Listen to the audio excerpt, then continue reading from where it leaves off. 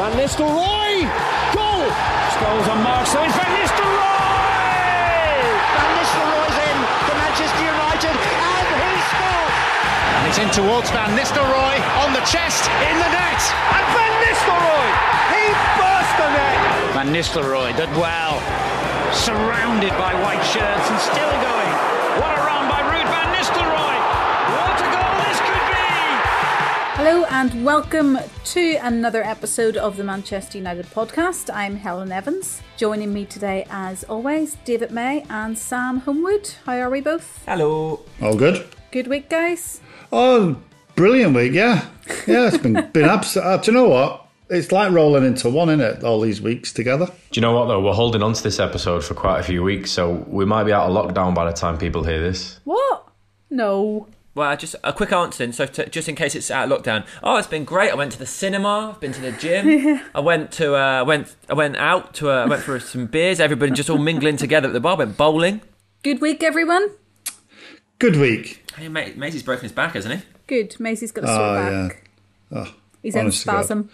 Do you know when you lay in bed and you just have that final stretch and you go, and you tense your body up? I did that and my back went into spasm. Not Can good. we have that noise one more time, please? No, because it reminds me of the pain I was in, Sam. Right, okay. Well, we hope you get well soon, Maisie. Yeah. Sam, how's your week been? Yeah, perfectly pleasant. Another week in fatherhood? Yeah, but also... Yeah, just a good week. Don't know where it's going to go out, do I? So, yeah, good week. No, good I've had a week. nice time. I've had some really nice days. A bad week for Maisie. Good week for Sam. Another week on Zoom. Yeah. Why are we on Zoom? We're on Zoom because today we have Ruud van Nistelrooy and we couldn't make it to Holland, No, that'd have been a great little trip, by the way. unfortunately. Can't wait for these trips to start, guys. It's not actually Ruud. It's Rutgerus Johannes Martinus van Nistelrooy. Thank you, Maisie. Just to let you know. So stick that on the back of your shirt and it would be about 44 Well, quid. that's probably his middle names, to be fair. If we all went by Yeah. our middle names, our names would be long. What's your middle name, Maisie? Nothing. Don't have one. Don't have one? Interesting. What about you? Charlotte. Charlotte. Ooh. Why are you unhappy with that? Now, all the Charlottes that are out there, it's a really nice name, but it just doesn't suit Helen. What? Helen Charlotte Evans. That sounds fine to me, 'cause that's always been my name. Yeah, Well, that makes of sense. course. Yeah, that makes Sam, sense. what's your middle name? Yeah. Christopher. Christopher. Do you know what, guys? I'm glad we had that conversation because it's something we didn't know about each other. No, that's true. Yeah. What about you, Task? Mine is a beautiful middle name. Go for No, it. go- David. there Nice. you go. Bit of class in the group. So should we talk Anyway. about our guest? That's going to be much more Yeah. interesting. We'll just call him by Ruud. Or RVN. Yeah. Whatever you prefer. Genuinely so excited. I remember, like, when I was younger, every game, the goal, like, Ruud just scored all the goals. Just an unbelievable goal scorer. Even whenever I told Johnny that he was on today, he was like, "Oh, that'll be class." And he was right. You know, he's just such an iconic Manchester United player. Legend. I don't often say it, but You for do a goal actually scorer- always say people are legends, so I use know, your words I know, wisely but- here. Yeah, I know. Sorry, yeah. But when you talk about goal scorers, and you talk about goal scorers, you know, like Shearer or Rooney, they have a collection of goals that are all different. Free kicks, penalties, stuff like that. Ruud scored 150 goals, and 149 were actually in the penalty area. That is incredible. Incredible. And I mean, he was, I'm not going to say he was a tapping centre forward, but he was the fox in the box that you can't teach his movement in that way because it's just an instinctive thing. It really is. In training, he never ever missed, very rarely missed a target. He'd stay behind, working on his game. You know, he'd have Becks and Giggsy there just firing cross after cross with his finishing. I think Ruud would be a selfish centre forward. All he cared about was scoring goals. He weren't interested in anything else other than scoring goals. And as you look at his record, 150 in 250 games, that's an astonishing record. And to become that good and that selfish, you must have such self-belief that every time a chance comes, and don't get me wrong, he was blessed, not just because of the scoring, the way he scored, but the team he played in, the amount of chances are created for him. So Perfect partnership, really. Oh, hell of a centre forward. You don't get them like that now. You don't get a centre Don't make forward him like that anymore, Maisie. No, I tell you, who'd be close to him today would be a little bit of Edison Cavani. The way his movement, his movement in the box is very similar to Ruud. Never stood still and always tap-ins really, but hell of a player. Do you think people nowadays expect more from a player? Do you think that would be accepted now for a player? Do you know what, Ellen? I think you're right. I think you're bang on. People expect players to drop off. I know it's quite a sensible question for you, Thank you. Yeah. No, but I do think the overall general play of centre forwards, the out-and-out centre forward, I think has gone now. Maybe in the lower leagues, but certainly in the Premier League, you're expected to mingle in and be a part of the build-up. Interesting. Shall we get him on? Let's get him on. Here's the main man, Ruud van Nistelrooy. What's his name? Ruudicus Johannes Martinus van Nistelrooy. Here he is.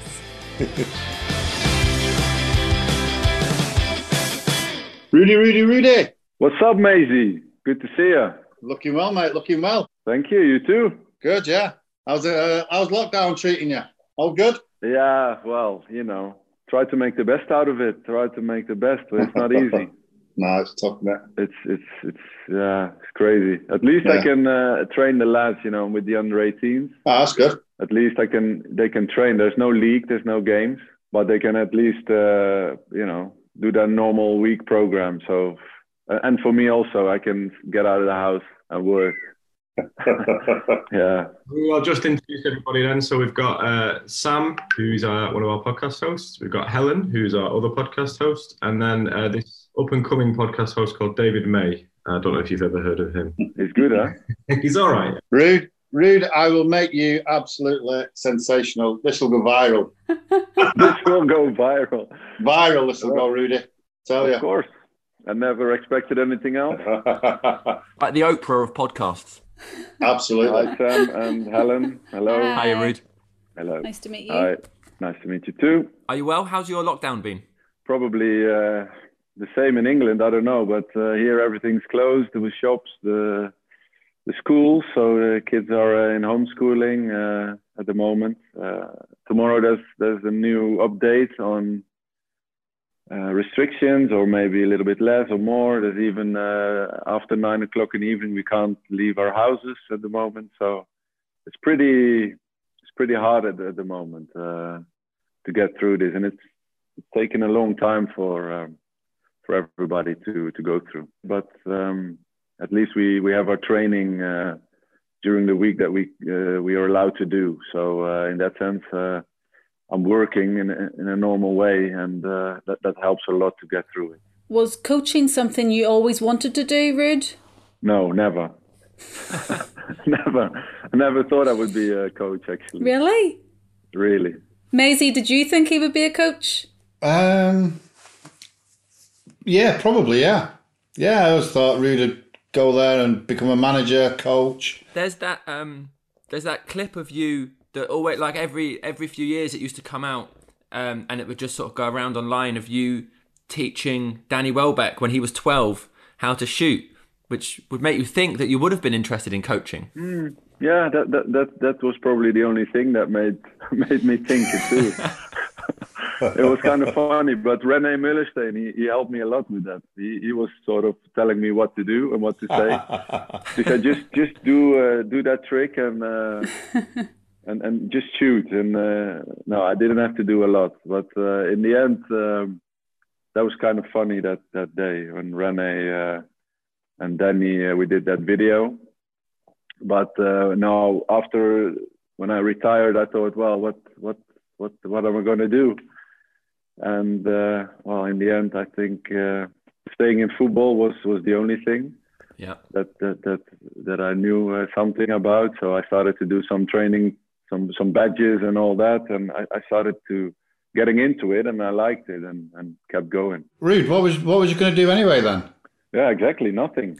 Just Right. No, I can't. No, nothing. No, so, probably be working for TV or pundit or something like that, or what else? There's nothing else for me to do. So one of those things, and I did coaching. Ruud, I've got your name down here. Yeah. Rutgerus Johannes Martinus van Nistelrooy. Hey, see, you didn't know that. Tell you what, I'm glad I only called you Ruud. Oh, thank God you did. Thank God you did. That's new to me, pal. Yeah, it's sweet. Yeah, I have to thank my parents for that. Yeah. And they really had a go at my baptized names, maybe. Can you imagine that? Oh my God. Yeah. Imagine just being in like 4 or 5 year old having to write your full name out. That's like a full sentence. Imagine after a goal scored, they would go for that in the stadium. Brilliant. No, give us an R. Exactly. I've got a fact that's going to make us all feel a million years old, Ruud. Yeah, please, come, let's go. So, yesterday, Shola Shoretire made his debut for Manchester United. Yeah. He was born in February 2004 when you were playing for United. Fantastic. Oh my God, yeah. Yeah, Maisie, that's, Yeah. That's where we are now. Youth of today. Yeah. Youth of today. Yeah. Does it feel like it was that long ago? The thing is, it doesn't feel like it, but it is.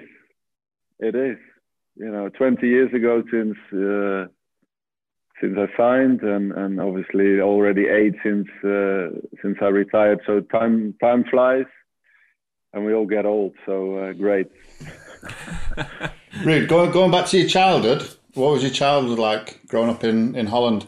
Yeah, dealing with all these names, I had to go through that bit, of course. Yeah, not surprised. No, they were bullying me for that and all that. I had to survive that. No, but born in a little village here, in actually 5 miles from where I live now, and just growing up in that time, things were like that. Play outside, play football, all that. Very easy going in that sense to grow up there, and with friends and family around me. Very, very good childhood. Yes. Did you have brothers and sisters? Yeah, I'm the oldest of 3. Brother just below, and youngest sister. She was actually the goalpost when we were playing football sometimes, me and my brother. So it's not. She's still not happy with that. Brilliant. Did you play any other sports? Yes, I did a lot of tennis, and I love tennis and football really. Mm-hmm. Played both very frequently. Were you good at tennis? Are you good at tennis? Not bad. Lefty, and playing with my, obviously was right-footed, but left-handed. And Ruud, there's not many of us about, mate. No, I'm the same. Yeah, lefty. Oh, lefty. Yeah? Okay. Do you play golf? No, I don't. You need to get your left-handed golf clubs, pal. Yeah, I have some golf clubs, and my mates are telling me, Ruud, try it, and you will actually love it. But it hasn't happened. The love didn't come into. Can't beat golf. It would be interesting to see the stat, actually, of left-handed footballers who play with their right foot. Coley plays left-handed at golf, but he's right-handed, right-footed. Work that one out. Lost Ruud's audio there. Oh yeah, Ruud, we can't hear you. Can you hear us? He's trying to find the stat. Maybe his headphones died. Ruud, have you got any other headphones? I've just messaged him to say try and leave the chat and come back in again. Can you hear me, guys? Yes. Yes, we couldn't hear you though. But I can't hear you. Oh, Maisie, do some singing. Yes, now it's good because I had these things and they are empty, so great. We were on the particularly interesting subject of people who are slightly ambidextrous between their hands and feet. I think it's what everybody tuned in to listen to. Yeah. Ruud, were you good at school? Did you enjoy school? Was your focus always on sport? I wasn't particularly good in school, but I went through school because you do. Yeah. And we're just waiting for the buzzer to come and to go outside and play. I was a guy who needed to be on the move. So sitting in a chair the whole day in the school in the classroom was kind of a challenge for me. But I got through it, through good and bad. But in the end, it all worked out. Did you play football? Did you have a community that you played with, a local children's team? Yes, actually here we have every village has its own football team. Mm-hmm. So it's what you join, and when you're 6, and there's different obviously age groups. It starts with the under 8s and until the under 18s.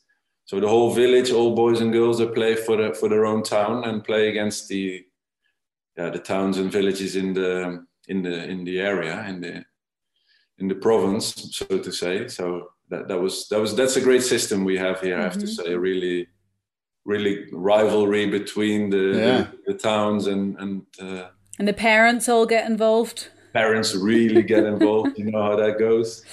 Really fanatical, like it's a Champions League final being played. So got all through that. Did you ever win the league then, Ruud, with that?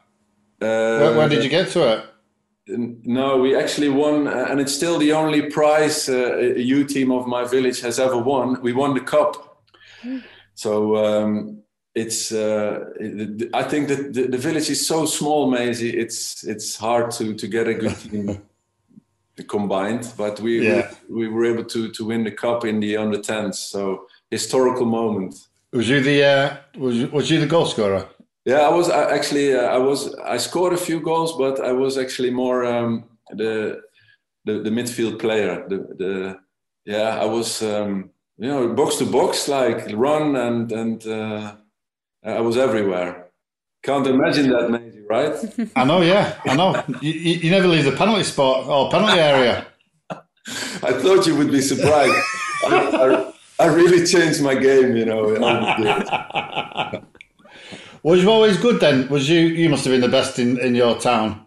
Yeah, I was actually one of the best. There was a few more who were actually good players. And did any of them go on to make football or no? Still the only one who left town to become a professional. So how did that happen? How did those first few moves come about? And at that point, were you thinking, this is what I want my life to be? I want to be a professional footballer, or were you just sort of going along with it because you enjoyed it and you loved it and you wanted to play football at that time? I was one of these childs who had this dream that every child has to become a football player and really think that I was going to be one. Yeah. Basically. So thinking back on it, it's like, okay, the chances are small, but I had the utter belief that I was going to be a professional player, like you do as a child, and I just stuck by it and overcomes, like all kids do, come through disappointments and good moments and bad, and in the end you need some luck and some scouts that see you play and invite you for a professional team and come and do a test game, and things sort of made it happen to join my first professional team. And that was Den Bosch. Yeah. You took quite an unusual route, I suppose, compared to nowadays. You went there at 14. Now children are in academies so young, from like 6, 7 years old. Yeah. Would you change that route? I don't think so, because I really enjoyed playing in my village with my mates and just enjoy it in that sense. I think the village was too small actually for the scouts to take the turn or something. I was discovered very late, and I never sort of understood it because where are they? I said to my parents, where are the scouts? Somebody needs to invite me for a trial or a game, and I don't know. It took a long time. But I wouldn't change it. No, definitely not. Were your parents always supportive of your Ruud growing up? Yeah, really. In terms of football, take you everywhere and... Yeah, they took me everywhere, and my brother and my sister as well, and very sports-minded. They actually both played football, my parents. So my mom as well. She was one of the first part of one of the first women's teams actually in the 70s, very, very early on. So that didn't happen a lot, but she was fanatical about football. So she and my dad, they both loved the game and supported us through and through. So that was really helpful. I watched an interview when you said that you watched the FA Cup every year and that was always a dream for you as a child. Is that something you used to do as a family?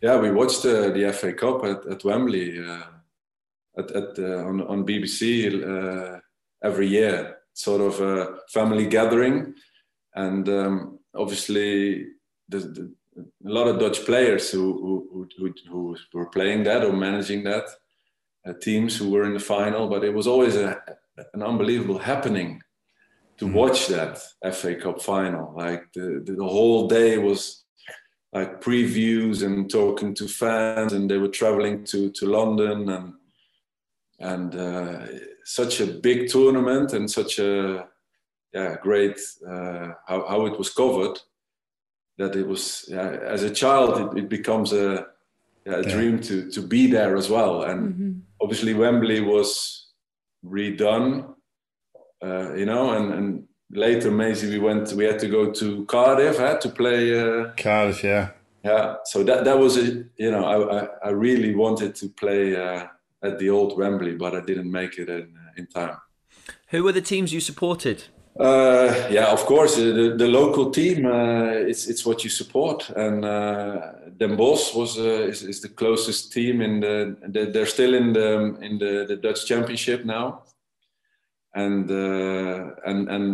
PSV is the closest big team around. So those teams were my clubs as a child. You then went from Den Bosch. You went then to Heaven, is it? Yeah, Heerenveen. That's Heerenveen. A team that's playing European football in the Dutch Premiership. Yeah, so it's a good step, to get out of the Dutch Championship. How did that come about? Yeah, I still played as a midfielder, mm-hmm. and Heerenveen signed me as a midfielder as well, because actually. How old was you? How old was you then, Ruud? I was 21. Okay. I was 21 actually, and. John Dahl Thomasson, he played for Newcastle. Then Newcastle signed him from Heerenveen, mm-hmm. and Heerenveen signed me for his replacement. Right. As a midfield player at the time. And after 2 months or so, the gaffer there said, I think you can be a striker. Put you in, I give you the number 9 shirt. You need to learn to play with your back to goal. You got some goals in you. You got a good right foot. You can make some runs. You're quick enough. Let's go for that. So and that's it. As simple as that. I don't know. No, I don't know. He put me there, and I just never looked back from that position. I loved it, Maisie. I didn't have to defend as much. Score goals is obviously the best thing there is, and It's quite unusual because we've spoken to a lot of people. Paul Pogba is one, Maisie is another, that are professional footballers that started as goal scorers, and as they started getting more and more involved in professional sides and youth setups, coaches moved them back because they realised that maybe they were very good at football but not necessarily absolutely perfect goal scorers. Yeah. And in the end, they shifted Maisie so far back. He was at the complete wrong end of the pitch. But for you, it's really unusual because they've moved you forward. Sam, you're actually telling me that Maisie started as a striker? He was That's 3. what happened. Yeah. Honestly. You were, weren't you? Hey, Ruud, you know me. I could score many goals in training. I was probably one of the best finishers in training. I know. I've seen you finish. Right. But you used to blast them in, eh? I remember that. Straight, right on the laces. Oh yeah, laces always. Yeah. Brilliant. Brilliant. No, I think Sam, it's I don't know. For me, it went the other way. I guess from midfield and to the front. And the interesting thing was that I don't know. You need to score some goals in the beginning. I scored a few from that position, and started believing it as well, and took it from there. You wasn't bad at it though, was you? No, I think it became also a little bit. I lost the game also what I had as a midfielder. You know, I was really, the higher you get, the more specific it goes, and in the end, it was only goals. And especially in England, it was hard to drop in midfield. I had to say, with the pace and the physical side of the game, the tackles that were flying in, people coming from everywhere to tackle. It was hard to come deeper, and play a little bit. But then again, Maisie, we had the midfield we had when I dropped, and Keeney was like, "Get the forward," and what are you doing here? And it was kind of my role as well, I guess. But also, I suppose going from midfield to centre forward, you also, I guess, sacrifice your own involvement in the game a lot, because a midfield player will get on the ball a lot more. Whereas a centre forward, you're just waiting for those chances to finish things off. Did you find that difficult, or was it easy to adjust to just think about goals? Yeah, I think in the end you judged on them as well on goals, because you need to, as a striker, especially signed as a United striker. Yeah, you need goals. If not, things are not the way they're going the way you want. But I did miss it. But in my professional sense, I just started to live for goals. Really, although it wasn't natural when as being a midfielder for a long time, but I noticed what was needed at that level, and I think as a striker and goal scorer, I was able to be on that level. And I think as a midfielder wasn't just good enough to be on the very highest level. Well, you didn't do too bad of a job when you got your move to PSV.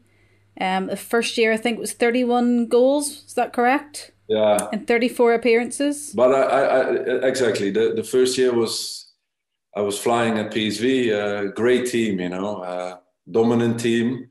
So many attacks, many. High pressing, many sort of chances created per game. You get many chances, and you're able to score a few. Started to take penalties as well. Get goals from them. So first season from there it took off, like as a proper goal scorer, I guess. Ruud, was there anybody you would, I won't say model your game on, but was there anybody you would look at? I mean, Van Basten for me was one of the best centre forwards ever. No. Would you look at him or the way he moved, or did you watch anybody specifically, or was just your own style? Yeah, actually the funny thing is that the manager that said that I needed to become a striker at Heerenveen, he said you have to watch Dennis Bergkamp. Right. Although he wasn't like an out and out striker, but the runs he made, like on the shoulder of defenders, and he said, look at that movement, look at the runs, and he would make him from deeper, so in between defense and midfield. Yeah. But it was a thing I looked at, and to make those runs and time your runs. So, of course, Van Basten as a nine player, looked at him as well. And, of course, you look at players to learn from. Yeah.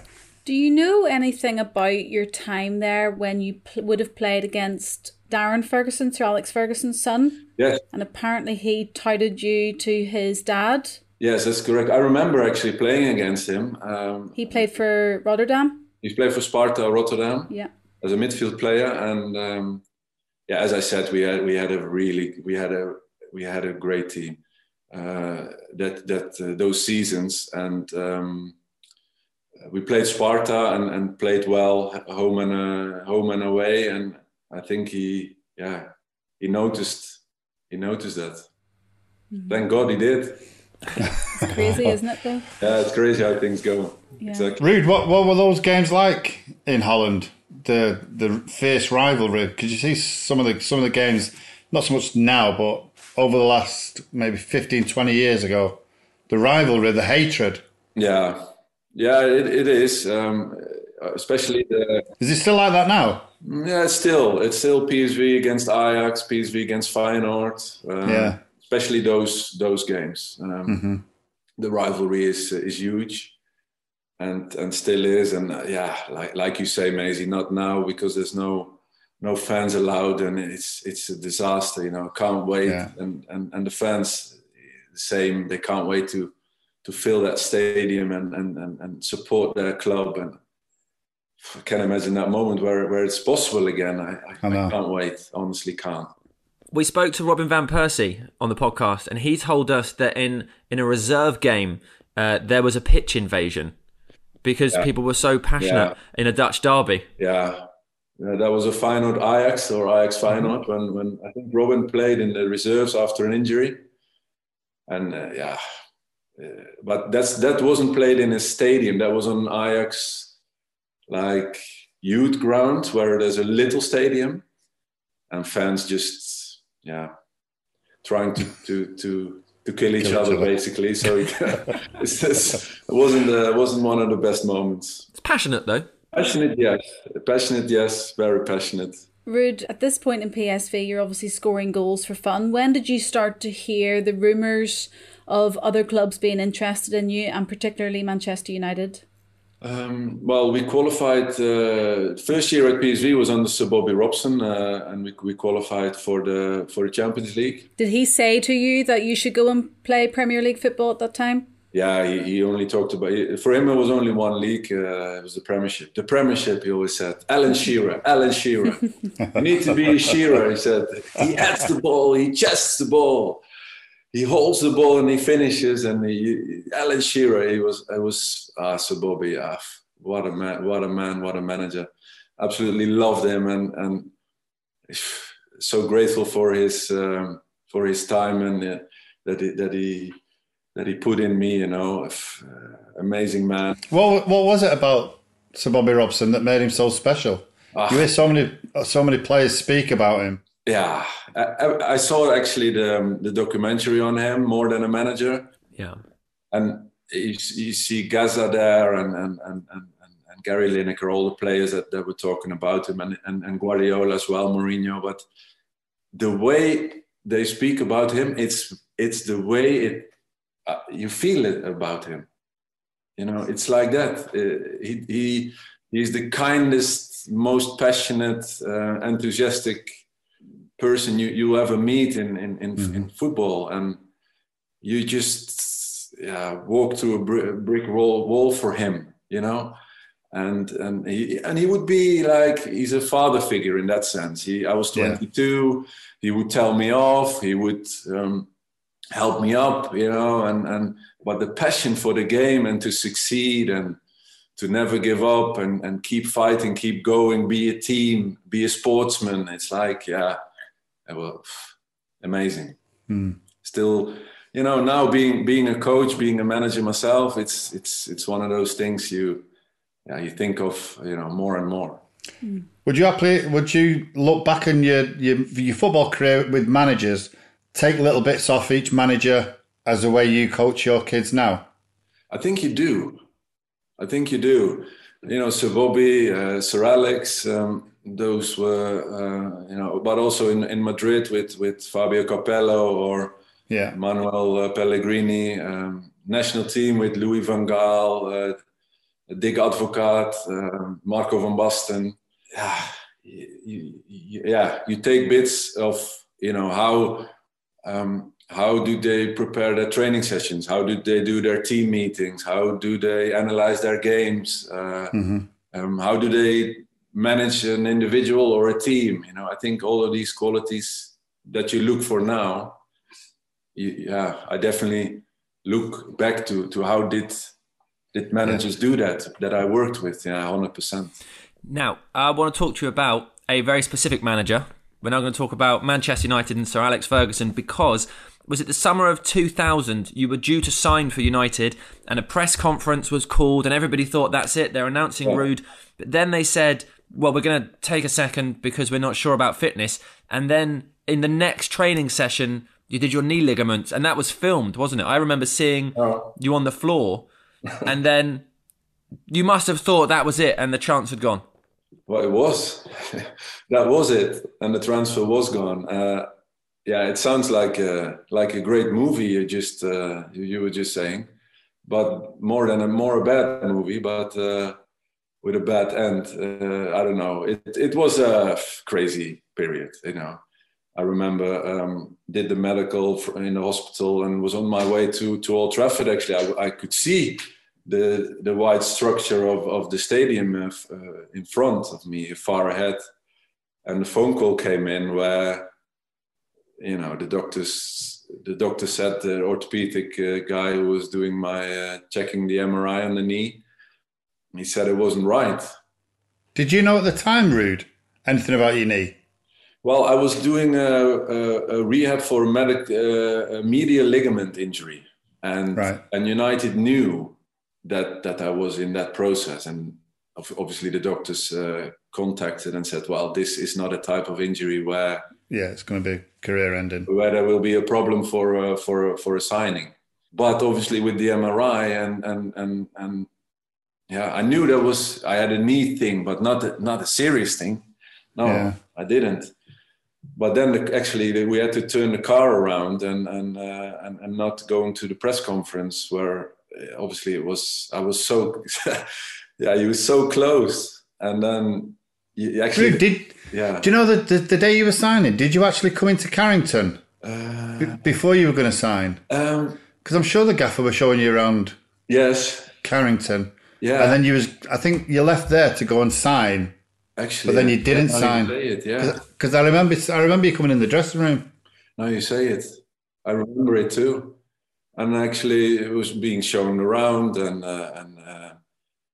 then on the way to Old Trafford from Carrington, the car had to turn around, and we went to I don't know the name of the hotel, but where also is a golf course, and we went there, and I had to stayed overnight. And waiting for what's next. Wow. But it was a flight home. Bizarre. And then there's literally the next training session, was it, that your knee then went? Of course, coming back in Eindhoven, because we were in the process of a medial ligament rehab. Yeah. And the PSV medical staff was still, you know, of the opinion that, you know, we continue this. But obviously the opinion in England was different, that there was something more wrong and more examinations were needed on the knee. But we choose to carry on the rehab as it wasn't the best idea, I guess, because the whole knee went on that day, and I think Sky was there filming, so everybody was able to watch. Must have been a horrible week. It wasn't the best week. No, it was crazy actually. You know, being so close, and now it's 2021 years. It's a long time ago, and a lot happened, and everything came right in the end. So, but at the time it was a lot. So what did you actually do then, Ruud? Was it your cruciate? Yeah, well, the rehab for the medial ligament, meniscus, cruciate, and more meniscus, I guess. It was just a complete domino effect of the knee that went. The only positive thing, what they said, is that the articular cartilage was fine. Didn't know anything about the cartilage, but that came later in my career. Yeah, that you really want that to be well, and thank God, looking back, that was good, and the rest we were able to fix in Vail, Colorado, in America, with Dr. Stedman, and rehab. Dr. Stedman. 9 months, and but you did. ACL as well, Maze, or not? You did. I snapped my Achilles. Oh, you did your Achilles. That was the thing. You had always your Achilles. Problems. Yeah. Yeah. So those 9 months, obviously Sir Alex kept in touch with you, and was it always still a dream to go to United? Was it always still in the pipeline? Yeah, I remember Sir Alex calling me in the hotel that evening, where we had to turn the car around, and he said, "Don't worry, you'll be a United player one day." But obviously, you at the moment you think of it as a nice gesture, of course, and you can't really believe that. It's like, and he said the same when I did my knee. He called and my whole knee went, and he kept saying it. Go and do your surgery. Go and do your rehab. You'll be fine. This is an injury you can recover from, and it's that must have made you feel 10 feet tall. Of course. The minute you're flat out on the floor having such a traumatic injury, and then you get the gaffer to ring you in. Wow, that's brilliant. Special, and lifted me and my spirit and everything to really go for it. And in combination with the car, the car had to turn around. That was a thing for me too. I need to get back there and get the bloody car to arrive at all. I need my knee for that. I need a good knee for that. So that combination and that was the thing in my mind. I wanted that, and I worked hard for it. Thank God it all came. Went well, and you need some luck, and the operation went well, and the surgery, as I said, and the rehab, and everything. I was able to arrive at Old Trafford. Yes, you finally arrived the following year. I was just actually going to ask Maisie what he remembers of that time and the excitement. Well, I think the excitement was more because the anticipation was so long. You knew what you was going to get with Ruud the year before, but obviously the disappointment of him not arriving is huge. But the fact that the gaffer, still wanted him to come. I mean, we the lads in the dressing room knew everything about Ruud, what type of player he was, and just an out-and-out goal scorer, which is very rare. So to get Ruud to come in, and I mean, his record speaks for itself. He hit the ground running. And did you actually think, Ruud, the way when you came in, you would hit the ground running as well as you did? Oh, I don't know. I think that the year out and the work I put in and the focus that I had to actually prepare myself for that, in that sense, physically, I really changed physically in those 9, 10, 11 months. And with the confidence of the gaffer and the way the fans sort of welcomed me, it was it was such a powerful thing that I was flying, and I couldn't expect it. How can you expect to score 30 plus goal in your first season? But I don't know. I just thought, I was convinced, not that I was going to score 30, but I was going to succeed in that sense. Yes. Mm-hmm. And the support and the confidence and the quality of the players around me. Just made it happen, and I was just ready to make the most of it. Yes. Your debut was in the Charity Shield against Liverpool, and I suppose very quickly you got to learn about all the big rivalries. But when I think of your career and the big games and the big moments, so many of them came against, which is funny now because obviously they're a mid-table club, but against Arsenal. Mid-table club, yeah, they are now, huh? I don't know. But that was the rivalry, of the top contenders at the time, I guess. And it became a rivalry of individuals and incidents, and I don't know. It was traditional rivalry. I don't think United and Arsenal were that much of a rivalry. I don't know historically. No. I think it's just that era where for about 10 years they fought together for everything, and I think in that time, like, United won almost every Premier League title and Arsenal won 3, and that made them the only challengers, I guess, for a period. But there's so many for you. There's Martin Keown. There's the penalties. There's was it Vieira got sent off for stamping on you, and they claimed that you made. But that was all in one incident. There were like 20 incidents in one incident. That was that afternoon that ignited sort of the. But that wasn't that was more personal towards me. I recall. Yeah, they hated you. Yeah, so it wasn't exactly that club rival. I don't know. In that day, in that afternoon, the penalty miss and the red card and the after the game incident. That was kind of making it all go ballistic a little bit. Were you still more annoyed about missing the penalty? Yeah. Than anything going around you? Yeah, I couldn't care less. Well, I was just so sick of the penalty miss. It was 0-0 for God's sake in the last minute against Arsenal. You know, it was a huge penalty, and I smacked it on the crossbar and didn't win the game for the club and for the team. And obviously with the sending off and being. Of course, the Arsenal players were still unbeaten because of that also. Yeah. So that reaction was also there, and it went to me because of the yellow card of Vieira. But I was just running inside to just sit in the corner of the dressing room for a while.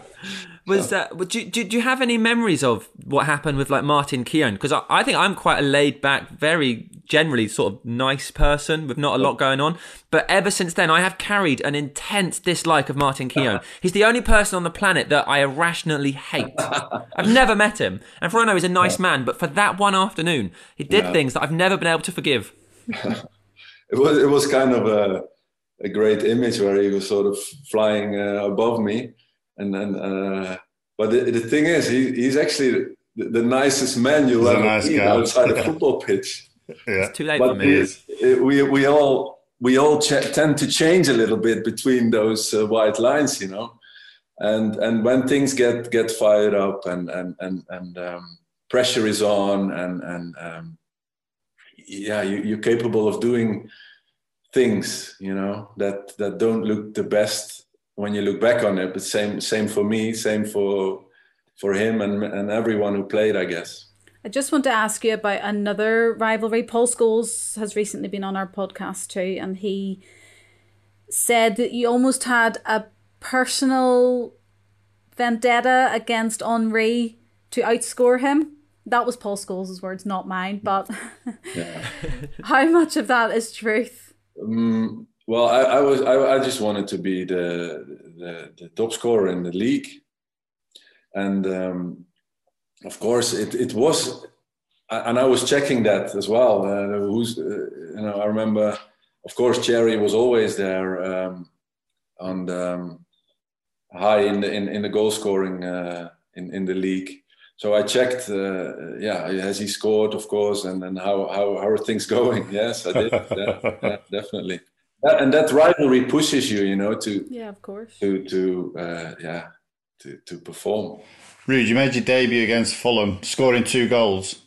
What was your first initial thought when you walked out at Old Trafford, and also at the back end of that, because you became such a cult hero, you had the fans who you thought were booing you, but was actually shouting "Ruud." But what was that like? Did you think, Jesus, what have I done wrong here? But I didn't understand in the beginning, like boo, and but it was great to walk out, through the tunnel and for the first time and make your home debut. And when of course you want to score there and win the game. And had you ever played at Old Trafford before? No, never. No, first time. Never. And it's. It really is a great feeling when you walk out that tunnel and feel that, and on the left side the Stratford end and the reception was immediately like there, and I really had to deal. I think Yorkie actually said to me the they're rooting you. He said they're not booing you. I don't know. And I said, okay, that makes it better. That makes it better. No, to score obviously against Edwin, score a couple that was fun too. And because he said to me, unlucky for your debut, but you're not scoring today. You know, he said that before the game. So that was fun to get a couple against him and score two in front of the Stratford end. Yeah. Did you feel that instant connection with the fans? Obviously, fans' love for players grows the amount of goals they score, but for you, it was just instant. Did you feel that? I felt that right from the start. The charity shield was also we lost against Liverpool, but I was able to score a goal. That was important, you know, to get your official debut, get your goal, get your first goal, get it going, and I never looked back from that, and the confidence comes in even more, and just never look back. In your first year, Ruud, you scored 36 goals. You became the PFA Player of the Year. Could you have thought it would have gone any better? In that sense... you're going to say you wanted to score 40 goals now, aren't you? No. I would love to have it combined with a league, actually, with a win, with a Premiership. And I remember the gaffer that he put me in the stands the last game of the season. He didn't put me in the squad. I wasn't injured or anything, but we couldn't win the league anymore. And I didn't think. I think I remember his conversation. He said, "You scored a lot, but we haven't won the league, and so I'm leaving you out. You had a great season, and for next season, it's important we need to win that league. We need to get that title back." So that focus was immediately on the new season. You know, Maisie, how he was able to do these things. And what was your initial thought then of that? Well, I was trying to be the Premier League top scorer because I had the last game to do so. Yeah. I don't know. I remember Shearer was up there, and I think obviously Cherry and I don't know who was actually still in the race for that. So for me, it was kind of a personal thing that I wanted to achieve, and that must have pissed you off. Yeah, a little bit, yes. But then again, the mindset for the new season was created. Yeah. You know? And I was like, okay, then we need to combine it next season. Need to combine it.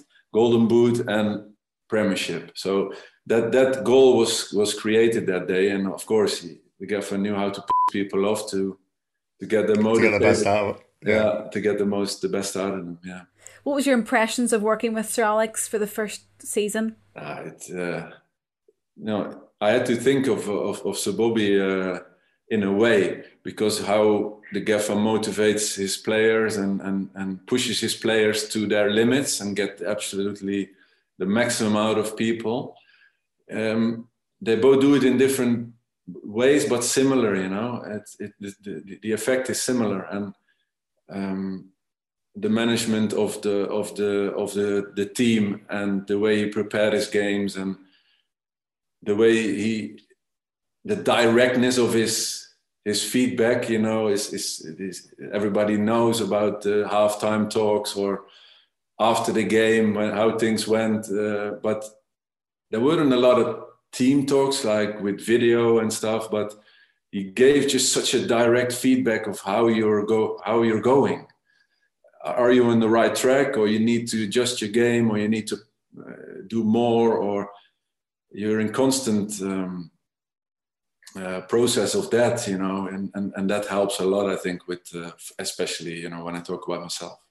So the second season, yeah, how did that go for you? Well, you know, in the end, very good. I was able to combine the Golden Boot and the Premier League. So done your job. Job done for that season. Job done for that season. But what did it feel like winning the Premier League and knowing that you had been top scorer? So it was your goals that helped achieve that. Yeah, it was a proud moment. a proud moment, and of course we worked hard for it, and we had the team to win a league. We had the team, but we had to prove it, and I was a part of it, like everyone was, and I tried to do my job, and of course scoring those goals helped, but I think everyone was sharp and was motivated to do a job in their position. You know, also in the depth of the squad, I think the team was one team always. You know, players came on and played less, but they did their job when they were on and supported the team when they didn't play. So it's all ingredients where what you need to win the Premier League. And you know, scoring 25 goals helps, of course, but yeah, it's a lot of a bigger thing to accomplish.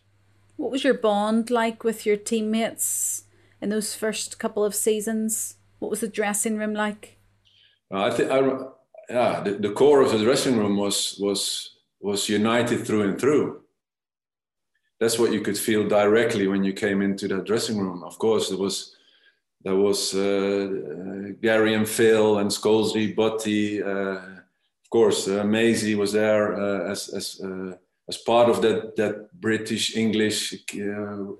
Manx everywhere. Manx everywhere. And the captain, of course, who led Roy Keane, of course, who was there as a very strong influence in that dressing room, together with the group I just mentioned. So as a newcomer, you knew you had to adjust to that culture, and that's what makes a dressing room. That's why a dressing room is so important, and to keep the values of the club and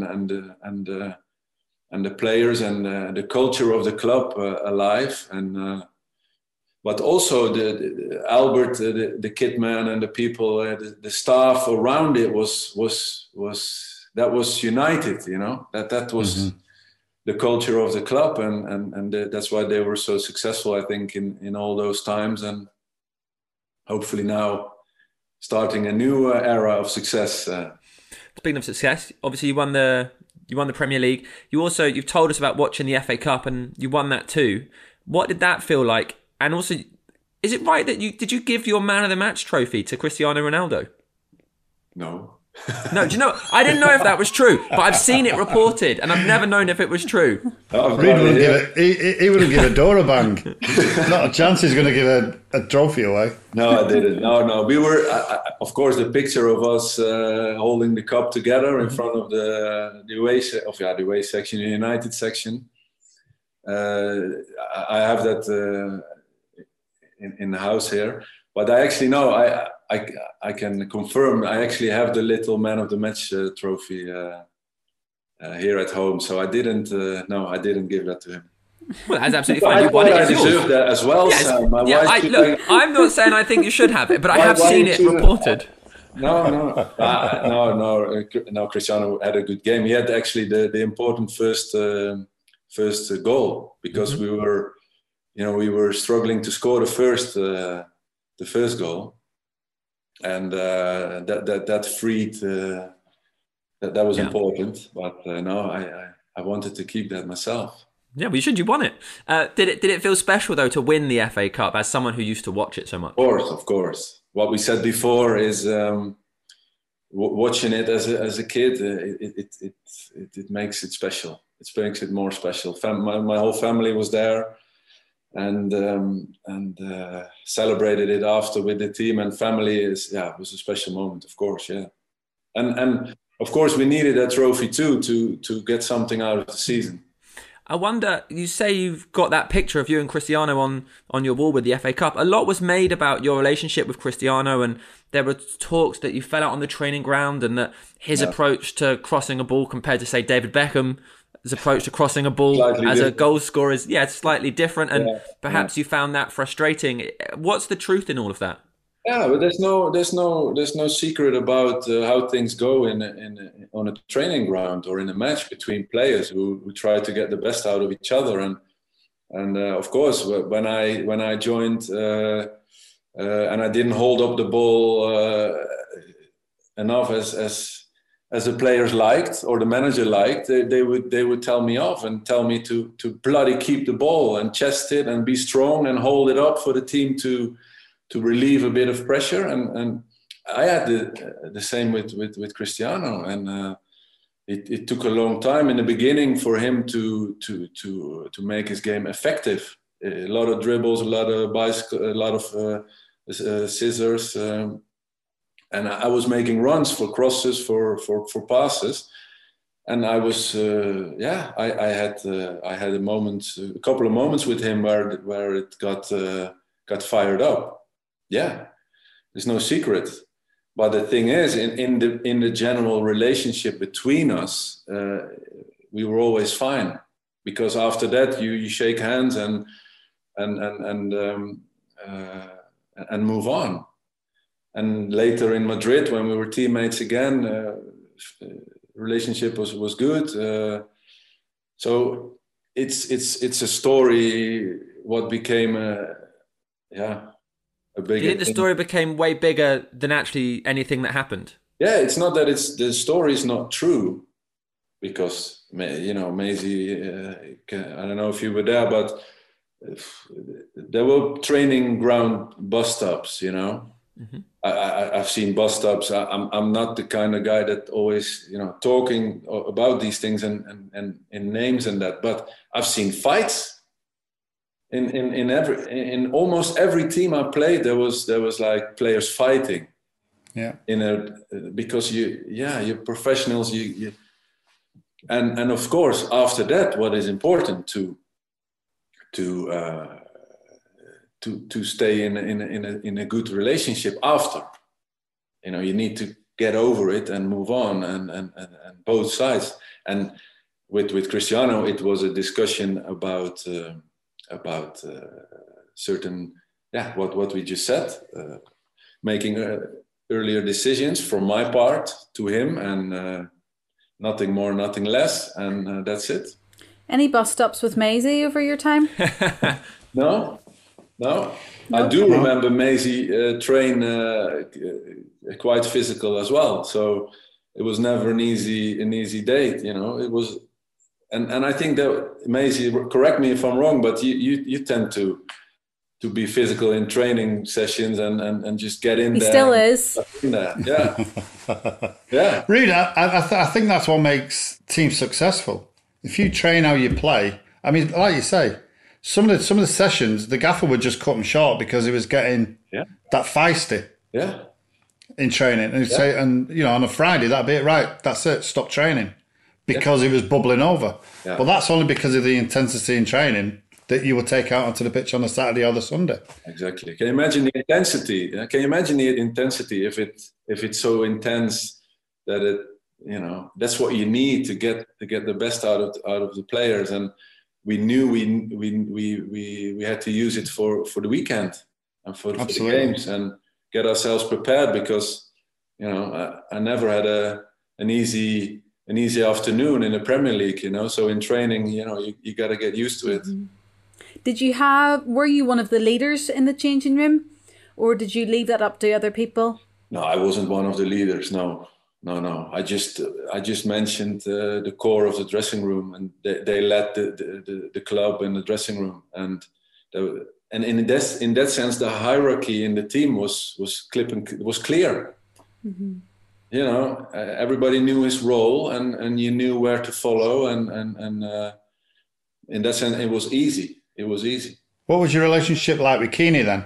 Because he was our leader. Yeah, no, very good. Very good. I mean, the first 3 months, he was so on top of me. That was everything I did. He was like, Ruud, this and do this, and he was on top of it totally. And what did you think of that? It was, I thought after 1 month maybe it's going to stop, but it took 3 months.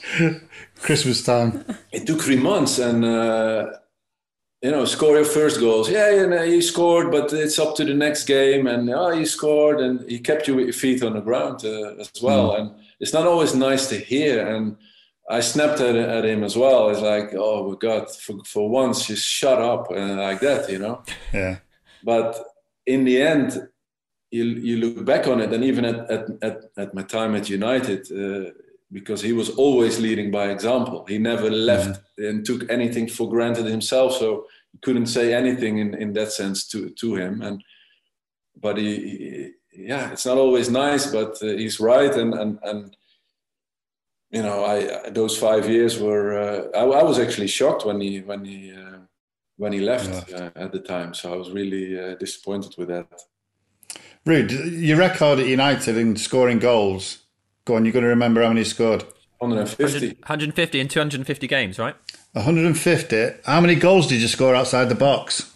2. That's incredible. Or 1 or 2, I guess. I think it's 1. Yeah, it's 1. Okay, is it against Charlton? Charlton away, but it was on the line. Yeah, it's right on the edge. It was on the line. That's part of the box now. So now that's a box. So it's actually 150 goals actually in the box. That's incredible. All in the box, yeah. Was there any specific goals that you loved? Fulham, surely. Yeah, Fulham, but that was also in the box, the Fulham goal. You know what I mean? Yeah, but the run. But it was the run. But it ended up in the box. Do you know what I love about that goal, Ruud? Is that you didn't even let Edwin get a stance. You hit it that early. Yeah, I was able to cut it back and sort of push it beside the goalie. Is there any goals that you look back and think, wow, that was a goal? Yeah, or do you just a goal's a goal? The one, the one at Charlton where where I scored 1 outside the box, but in that game I scored. It was Rooney Waza's run. That was unbelievable. And he put it in with his outside with a right, I remember, and I chested it on the turn and I folded it back. That's hitting those kind of balls is a great feeling, and see that going in. Paul Scholes told us that you were the best finisher he's ever played with. When you hear ex-players saying things like that, because I'm sure you would agree that Paul Scholes is one of the best players that you've played with. Yeah. How does that make you feel about your career? No, it makes you feel good because it's recognition of a former teammate who I appreciate a lot. You know, so that's very important. I think more important than press. What does press say or people outside football when actually your teammates, and that's same with the PFA of the year, the trophy.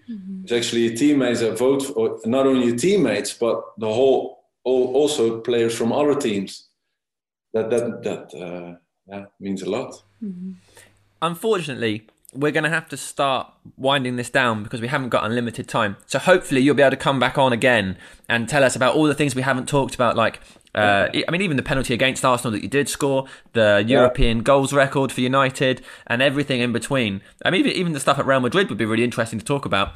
But because we don't have loads of time, it would be great just to get your thoughts and your feelings about how your time at United ended and how you felt about that. Because as a fan, and actually I've realised this whilst talking to you, every year, for pretty much as long as I can remember, apart from the last few, I always got the new United kit at the start of the season, always, from a really young age to who knows when. The only shirt I've ever owned, though, that had a player's name on the back was yours. I never had names, must ever. Have been a good Christmas. So, yeah, must have been. So must have had a few quid for all those letters. Yeah, paying per letter. The thing is, you didn't have his full name. Yeah, it was a V and a dot. From here, from there. Yeah, but so from a fan's perspective, it was gutting. But what was it like for you, and when did you realise actually maybe it was you were going to be leaving? Well, yeah, when the gaffer says you're leaving, that's when you're leaving. And now, of course, it was a tough one. It was very, very, very difficult.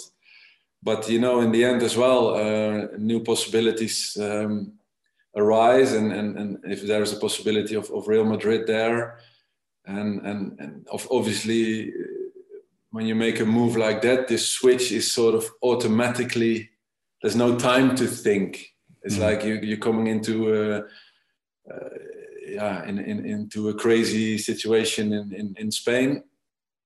And but it was tough, to leave United after 5 years. And but in the end, there's more players who've been through that and move on, and that's part of football. But obviously, it does something with you, of course.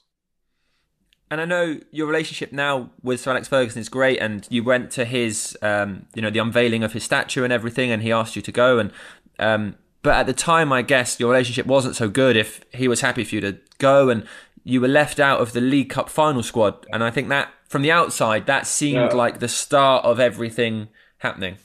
Yeah, that was a tough moment, but I think you can't pin it down to one thing. It's a process, of course, and that was, I think, visibly the most important thing for the outside, definitely, and it played a part as well in at that time, the relationship. But in the end, it's football, and the manager thinking about United. That's what he always said. I'm here to get United, interest as much as I can, and things happen like that. And in the end, I was also ready for a new challenge. To be fair, and I think in that sense, everything combined made that deal happen. What does Manchester United mean to you even now? No, it's 20 years later. I'm talking to you about memories of that time, and it's great to have Maisie there. Because it's actually a teammate where you have these memories. In the dressing room, on the training pitch, in games, and it's special moments where you look back on. Relationship with the fans, the club as a whole, the people who work there. It's all these same things what players say, but it's a big club, of course, but it's a family club as well, and those memories are always there. Any regrets, Ruud? Of course, yeah. There's regrets, yeah, definitely. Looking back, now 44 years old, and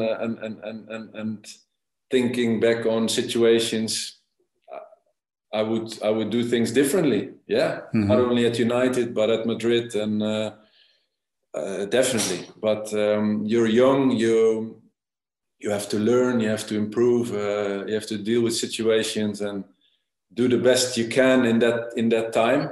And that's what I tried. And in that sense, I don't have regrets. But now maybe sometimes I would be a little bit more. Maybe I should count to 10 a little bit more often than at the time. Ruud, it's been an absolute pleasure, mate. It has. Next time you have a free afternoon, can we do this again and talk about all the stuff we haven't had time to talk about? Sounds like a good plan. Thank you. Before you go, Ruud, one more question. Anybody that you would recommend for our podcast? Ex-United teammate? Yip Stam, of course. Has he been on? Not yet. Yip, yes. Maisie needs to be there then. Ruud, it's been an absolute pleasure, mate. Likewise. I've absolutely loved it. It's been great to see you. Thank you so much, Ruud. Thank you so much. All the best. Take care. I really hope he does come back on, because there's so much we still didn't talk about. Yeah, we didn't even talk about him leaving. So much we did touch on it, leaving United, but it'd been interesting to see, obviously playing for Real Madrid and his international career as well. We also didn't talk about you calling him Roy. Yep, right. Roy Keane on your mind, Maisie? Didn't get near you calling him Roy. I know. I don't even know why I said Roy. I just felt like we didn't really know him well enough to make that a joke. Also, he started answering, and I wanted to hear what he said. Ruud didn't even hear me say it, so it's fine. So you can just take that out. I thought the stuff with Ronaldo was really interesting, because that story's been talked about an awful lot. And it's really interesting for him to say, actually, you get people argue and fight at training grounds, but for some reason that one has just always been talked about. You find that all the time, though. Generally, things are blown up so much more, but to players in the dressing room, it's forgotten about the next day. Yeah. But to other people... I tell you what, Helen, there won't be a dressing room in the Premier League, probably throughout the Football League as well. where every single player gets on. That's life, isn't it? Best fight you ever saw, Maisie? Best fight I ever saw. That was in my Blackburn days. Vince O'Keefe and Keith Hill. I'm really not sure about the questioning of that question. The wording of that question, I should say. The best I'd like to apologise for the questioning of my question. The wording of your question. Yeah. It has too many positive implications over people fighting. Exactly, Sam. Not responsible. The most heated fight you've ever seen. Yeah, that's a better way of wording it. The most hated fight. Heated. Heated. All right. I didn't hate any of them. Oh, I thought it was all good fights. I tell you what, Ruud was Ruud. I mean, Ruud said in the pod there that he was quiet. He kept himself to himself. I tell you what, he was. I was going to say when I asked him about being a leader, I was surprised that he was just like, no, I wasn't a leader. No. There was time. Touching on what Sam just said there about fights in training, they happen at every club, and nobody. It's very, very rare that you get a squad where everybody gets on well with each other, because it just doesn't happen. At the end of the day, you're all adults and you're all fighting for 11 spaces on a team. So, yeah, there's that. But on the flip side of that, the way you train and the arguments you have in training, the arguments you have in dressing rooms, it's all for one reason, and that's to win. So if your teammate's not pulling his finger out, you're gonna rip his head off. So that's just part and parcel of being successful and being a winner. Right, we'll have some emails, shall we? Helen, what you got? I've got Richard Tappenden. I found this in a scrapbook when I was a kid. I went to see Blackburn play West Ham, which ended 5-4 to Blackburn and made them my second team after United. Anyway, in that attached picture, you've got a young David May in the middle row and the legendary Frank Stapleton standing over his shoulder. Surely this is an omen to get Big Frank on. Also attached is a line-up sheet I kept, which must have been from the newspaper. I assume this was the 1990 Cup final. Keep up the great work with the pods. Love hearing the stories from players past and present. Looking very well, Maisie. I can't see it. Second row, just far left, second in. Had quite the barnet, Maisie. I can't see it. Yeah. That would have been 19. That would have been about 1991. The year the barbers closed, apparently. Yeah, that was in lockdown, Lockdown in Blackburn. Looking great. I've got an email from Seamus McGill. He says, "Hi guys, I really enjoyed the podcast during lockdowns. I've enjoyed the crack between you guys and also your guests. I think more from the backroom staff at the club." And that's all he said. Doesn't even end, really. But nice. Thank you, Seamus. We'll try and get more. Thank you. I'd quite like Alan Keegan, maybe. He'd be interesting. He sees everything that happens on the sideline, doesn't he? There must be some good stories there. Good lad, Al. Josh Dorian said, "Good morning, Helen, Mr. May and Sam. Thank you so much for the amazing experience you bring to so many of us every week. The navigation of the conversation and the dynamic the three of you together bring really makes the experience so enjoyable. I'm a lifelong fan from Calgary. I first became a fan..." You all right, Maisie? She's really I'm just nodding onto the email. It's really nice. Nobody else seen that. I'm a lifelong fan from Calgary. Churchill's I first dog. became a fan when my father bought me a United skills training DVD. It has the likes of Ronaldo as well as young Jesse and Dr. Rashford from their academy days. I am so thankful that I still get to hear the passion so many of the players have for the club through this podcast. I don't know if any other club can claim to have the same deep-rooted passion from so many fans and players from around the world. Hearing the stories from other players like Odeon, who achieved his dream of scoring for United, and the academy lads that bleed love for the club reaffirms a trip to Old Trafford will happen in the future. We hope so, Josh. I would love to hear from the likes of McTominay, he calls him Mick Teckers, and more players from around the world like Eric Bailly. It's so amazing to hear the experiences and struggles each player has overcome. Thank you so much again, and glory, glory. Cheers, Josh. That's a great email. Very good point, Josh. We also love hearing about their experiences and the struggles they overcome. It really is brilliant to listen to. Yeah, inspirational. Superb. Thank you. Josh, I think my hotel's on fire, but it'll be fine. Josh, thank you for your email. Thank you very much for all your emails this week, and thank you for listening. Hopefully you enjoyed listening to Ruud as much as we did. If you want to get in touch with us, you can. It's unitedpodcast@manunited.co.uk. That address is in the show notes. Oh, a little rumble from Maisie's beer machine. If you've got your bingo cards out, tick it off now.